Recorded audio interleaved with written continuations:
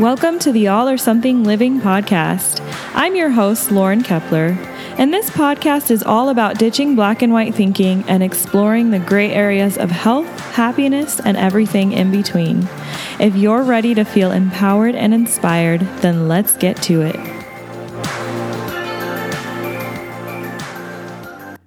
Happy Monday, or whenever you happen to be listening to this episode. Welcome to episode 64 of the All or Something Living podcast.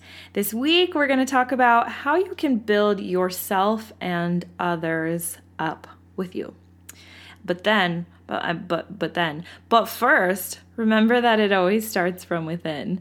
So you first need to learn to build yourself up and be okay with who you are in order to be okay with building others up and to not feel threatened about that. But we'll go more into that. That's just a little preview of what's to come.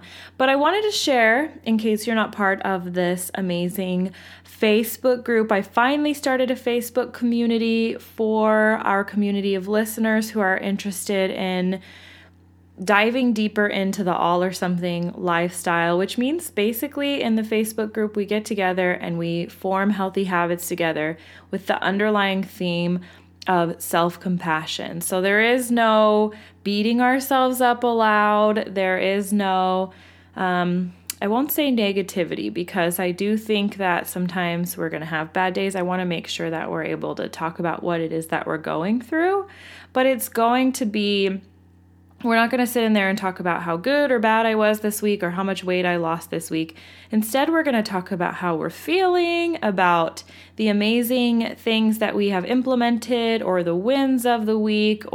So right now I started the group because we're doing a 14-day water challenge. So if you want to get in on that, actually, by the time you're listening to this, it'll be a little late. But we can always do another water challenge because we always should be working on our water intake. I think we all struggle with that one. Anyway, the group is called the All or Something Lifestyle, and you can search it on Facebook and request to join us. And I would love to have you in there, especially because I'm always talking about how I want to get to know my listeners. I want to know, and I know that a lot of you are my friends, and thank you so much for listening to this. Speaking of, I want to give a shout out to my good friend Jasmine. She's going to be one of my bridesmaids, but I know that she listens to the podcast often. She always gives me amazing feedback, and so I want to take a moment to appreciate her. Hi, Jasmine. Thank you so much for listening and for always providing such awesome feedback and support. It seriously means the world to me. So let's get into the meat of this episode. Okay, negative self-talk. Bringing others down, bringing ourselves down. Where did we learn all of this? Where did this stem from? And I know for a lot of us, it's from our family of origin, right? It's what we learned, what we witnessed when we were growing up. And maybe that's not the case for you. Maybe that's not the case for some. Maybe your family of origin was awesome and very positive, but along the way you picked it up from your friends, or maybe the cues of the society around you, from school, wherever.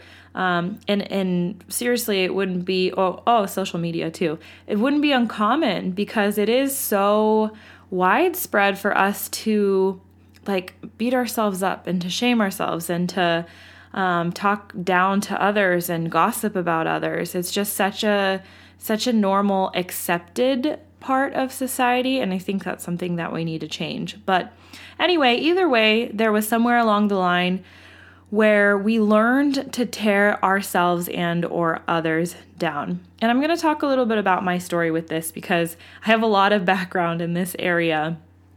First of all, it started with me because I think naturally I was born and I was a very happy-go-lucky, independent girl. And I know this because I've watched videos of myself when I was 2 years old. And I was just my mom would follow me around with the video camera. This is back in the 90s when we actually had full-on big-ass video cameras. And this was on a VHS tape, so unfortunately I don't have access to it anymore, but we used to watch these videos every birthday of mine. And I just remember like wearing these Ray-Ban sunglasses and just being too cool for school. I was so confident. I was just so nonchalant, and I would just do my own thing. And then around, when did I start getting teased? Probably, I think one of the first memories that I have about being teased was either 3rd or 4th grade. There was this guy, we'll call him Jack. He was very tall, very popular jock guy. And he once said to me, I had a crush on him, of course, but he once said to me that I was tall and I was freckly. Like, that was his insult to me. And at first I was like, yeah, your point. But that was the first memory of somebody saying something that made me realize maybe I'm less than I think I am. Then from there it got worse. I started being teased for my weight. That's when I started asking guys out and they said no. And finally one guy was like, I'd go out with her if she'd lose some weight. And then it got worse where people were just straight up saying mean things to my face. I was very mercilessly teased by my brother and sister, very badly by them and their friends. And they said some really mean, hurtful things to me. And then just in my home life in general, the way that my family communicated was very, how do I describe it? Very, just kind of negative, angry.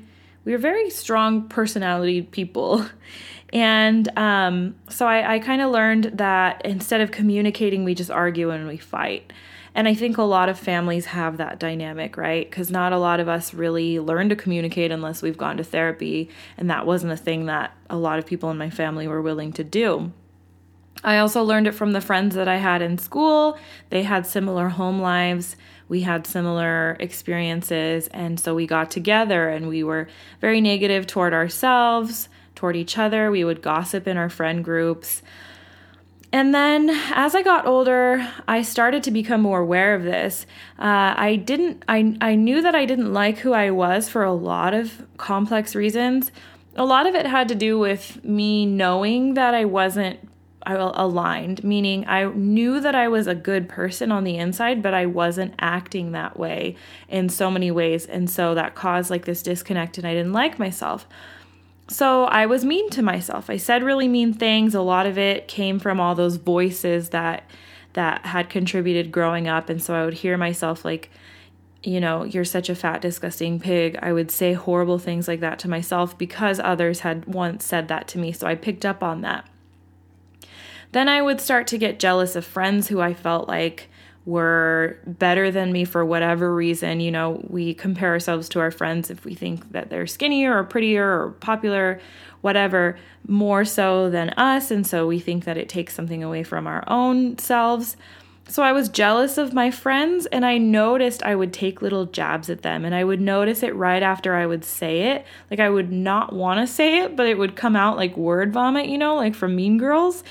And then and then that contributed also because I would say it and then I'd feel like such a shitty person. Like, what the hell is wrong with me? And so just in general, I was unhappy and that reflected and showed up in the way that I treated others and myself. Not just the things that I was saying to myself, but the way that I was treating myself, the way that I was treating my body as well. And I want to be clear so that you don't make an assumption of what I mean by that. It doesn't mean that like back then, I was like really that I was eating certain foods, quote unquote, abusing my body. And then now all of a sudden I love my body, so I never eat certain foods. That's totally not the case. It's that now I'm in partnership with my body and I listen closely to what my body wants. And there are some times where I drink more than I would like to, or I eat something that doesn't make me feel great, or I know isn't going to make me feel great anyway. And I approach those situations with curiosity and self-compassion versus thinking like, oh, I abused my body. No, I don't abuse my body anymore because afterwards I have a conversation with my body and I'm like, I apologize. I'm like, I'm so sorry that I did that. I'm human. I make mistakes. And then I just move on from that. Or I try to figure out, how can I prevent this from happening next time? How can I, again, remember this, remember how my body felt, how I felt about treating my body this way. And develop that partnership and that relationship with my body. And that's what I mean when I say creating a healthy relationship to your body. So anyway, back off that tangent. So the first thing that I learned about bringing others up, bringing myself up, that really started to shift things within me is that someone else's greatness does not take anything away from me. And I'm going to repeat that. Someone else's greatness doesn't take anything from me. And now I want you to repeat that with me so we can carve it into our neural pathways. Say it with me. Someone else's greatness doesn't take anything away from me. And that statement alone, that realization alone, helped me to feel less threatened when I noticed other people were doing awesome things. Because what I realized was they can do awesome things, and so can I. And the more people out there doing awesome things, the better the world. So why wouldn't we all strive to be better collectively? And once I realized this, I suddenly wanted everyone to win instead of feeling like I had to be in competition with everyone. And so what I did is I started to look for the good in others, and I started to point it out whenever I could. I started to notice that spark within them and to try and pull it out. Almost like those magic tricks where they are pulling out ribbon after ribbon after ribbon, seeing that and wanting to pull that out of a person. And so I started encouraging the people and the friends that I had who had something special within them that they didn't recognize, but that I recognized. And so, like I said, I started to pull it out of them, and what a beautiful thing to witness.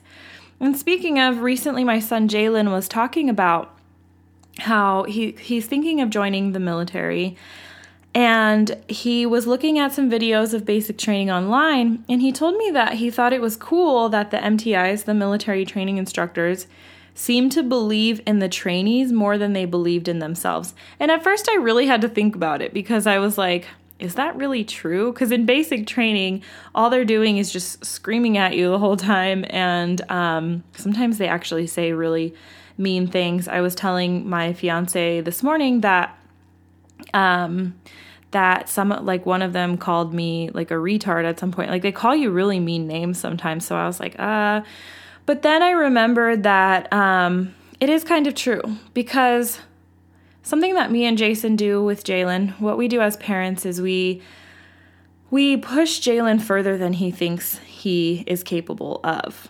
And sometimes that's difficult because it requires a level of detachment.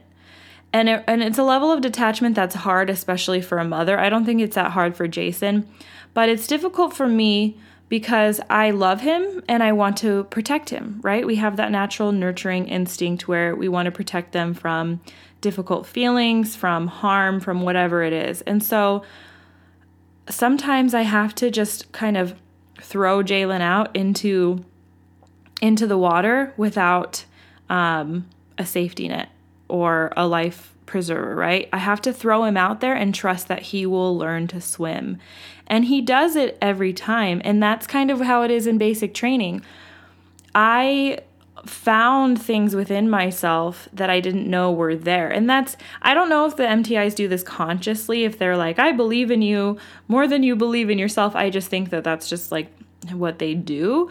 But really, the underlying message there, though, is that I trust that you will figure out a way to make this happen, right? So there were times where I didn't think I had it physically within me, where they were like, stay in push-up position or keep doing push-ups, don't stop. And you're like, my body is done. But they're like, you are not stopping. You're going to figure out a way to keep going. And somehow we do. And they know that we have that within ourselves. We just need to bring it out, because sometimes the mind is stronger than the body, and we have to get our mind on board. Or maybe our body is really strong, but the mind is not so strong. I don't know. I read a quote about that this morning. But anyway, either way, sometimes we don't realize what we're capable of. Actually, a lot of times we don't. Because what happens is we all have blind spots. So imagine that you learn to love yourself on such a deep level that you can then extend that love to someone else who at that point hasn't learned, they're still blind to how wonderful they truly are. Being able to do that, to give a person that gift, really can change a person. And I've seen it happen in my own life. I've been able to extend that to others because I've learned to love myself, but it didn't happen naturally. I didn't learn to love myself very easily. I've talked about some of the ways that I started to do that, but a lot of the reason that I am able to love myself on such a deep level is because of my fiance, Jason.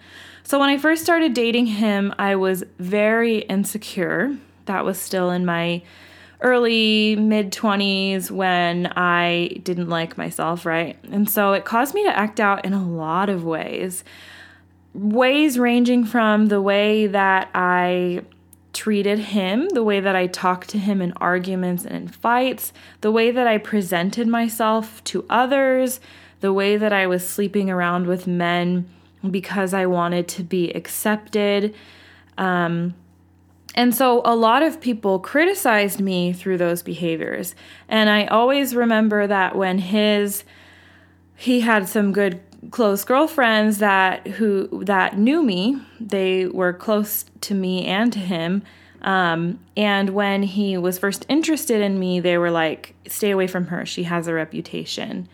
And he was like intrigued. He was like, oh, there's more to this woman, you know? And he saw something in me that they didn't see. They saw me acting out because of these underlying issues that I had. And I was never able to heal those parts of me because no one was able to love me in that way. So, you know, when you're sick or when you have a wound, you care for yourself, you care for your body, and you really take the time to care for that wound. You put, like, you soak it in water, or you put Neosporin on it or something, and it heals. You don't continue to hurt yourself. You don't continue to scratch that wound, or you don't continue to go running or whatever it is. You don't continue to run your body to the ground when you're sick, right? You love it. You give it time and space to heal. And that's the same when we have a lot of ailments. We have a lot of past experiences that have hurt us and injured us, and it is causing us to act out in certain ways. The way that we heal that part of ourselves or others is through nurturing, through love, through giving more of the love versus bringing each other down. And so that's exactly what Jason did for me. He loved me unconditionally through all of it, through all the bad moods, through all the lashing out. He was like, I still love you. And I think this is why so many people also resonate with religion and with God, because the idea, well, of what it's supposed to be, a lot of people have turned it into shame and guilt again because we have a way of doing that. But truly, what we're supposed to get from God's love is that God loves us unconditionally, and he continues. Even as we make our mistakes, even as we're human, he's like, that's okay. I trust, or I still love you. I trust that you are better than this, and I'm going to give you a chance to do it again, to retry or to learn or to whatever. He doesn't take that love away. And that's what makes it so appealing. And that's what Jason did for me. And so I slowly, and it took years, and it still is something that's in progress because we're always works in progress. But I slowly started to become this empowered, powerful version of myself that I never even thought was possible for me. I thought it was possible for others. I just didn't think it was there for me. But I always had dreamed of being that person. I always envied others who were that way. And others started to recognize that in me. And so it was just really life-changing. And I'm so grateful for him every day for that. So just remember that you can be that for yourself and others. Remember, nurture the wound, love the wound, heal the wound. Sounded very spiritual. That was a beautiful moment. I hope you experienced that with me. But anyway, moving on to a little tiny extension of this topic, because I know this is really important to you as well. When it comes to our looks, because especially as women, and I know men are starting to do this more and more, we compare ourselves look-wise to each other. I struggle with this so hard. But when it comes to our looks, Remember that someone else's beauty doesn't take anything away from your own, because we all have unique aspects about ourselves, and there is plenty to go around. And so here's how I want to build you up today, because I want to take a moment to love you unconditionally through everything that you have going on, through everything that you are. I just want you to know that you're amazing, whether you realize it or not. And how do I know this? Because maybe you're rolling your eyes right now and you're thinking like, sure, Lauren, you say that to everyone, or you're like, this is a general podcast. I'm listening. You're telling everyone they're amazing. How does that make me amazing? First of all, you're right. I do tell everyone they're amazing because almost everyone is amazing in their own unique way. And I know that sounds like something your mother would tell you, but it's seriously true. Because we all have some sort of innate gift or some talent or something awesome to offer the world. But unfortunately, and this is the saddest part of life, is that we don't all get to discover what that is. And a lot of the major reason that happens is because we hold ourselves back and we just spend our lives beating ourselves up and feeling guilty for not being who we think we should be versus really getting to know who we truly are and becoming that person. I want to know that side of you. I want to see who you truly are, because to me, there's nothing more gorgeous than raw authenticity. So that's all I have for you this week. Don't forget to come join us over in the Facebook group. Remember to search All or Something Lifestyle in Facebook and go ahead and add yourself in there. I can't wait to see you in there. And I also can't wait to talk to you again next week. But until then, remember that you are enough. And you are doing enough.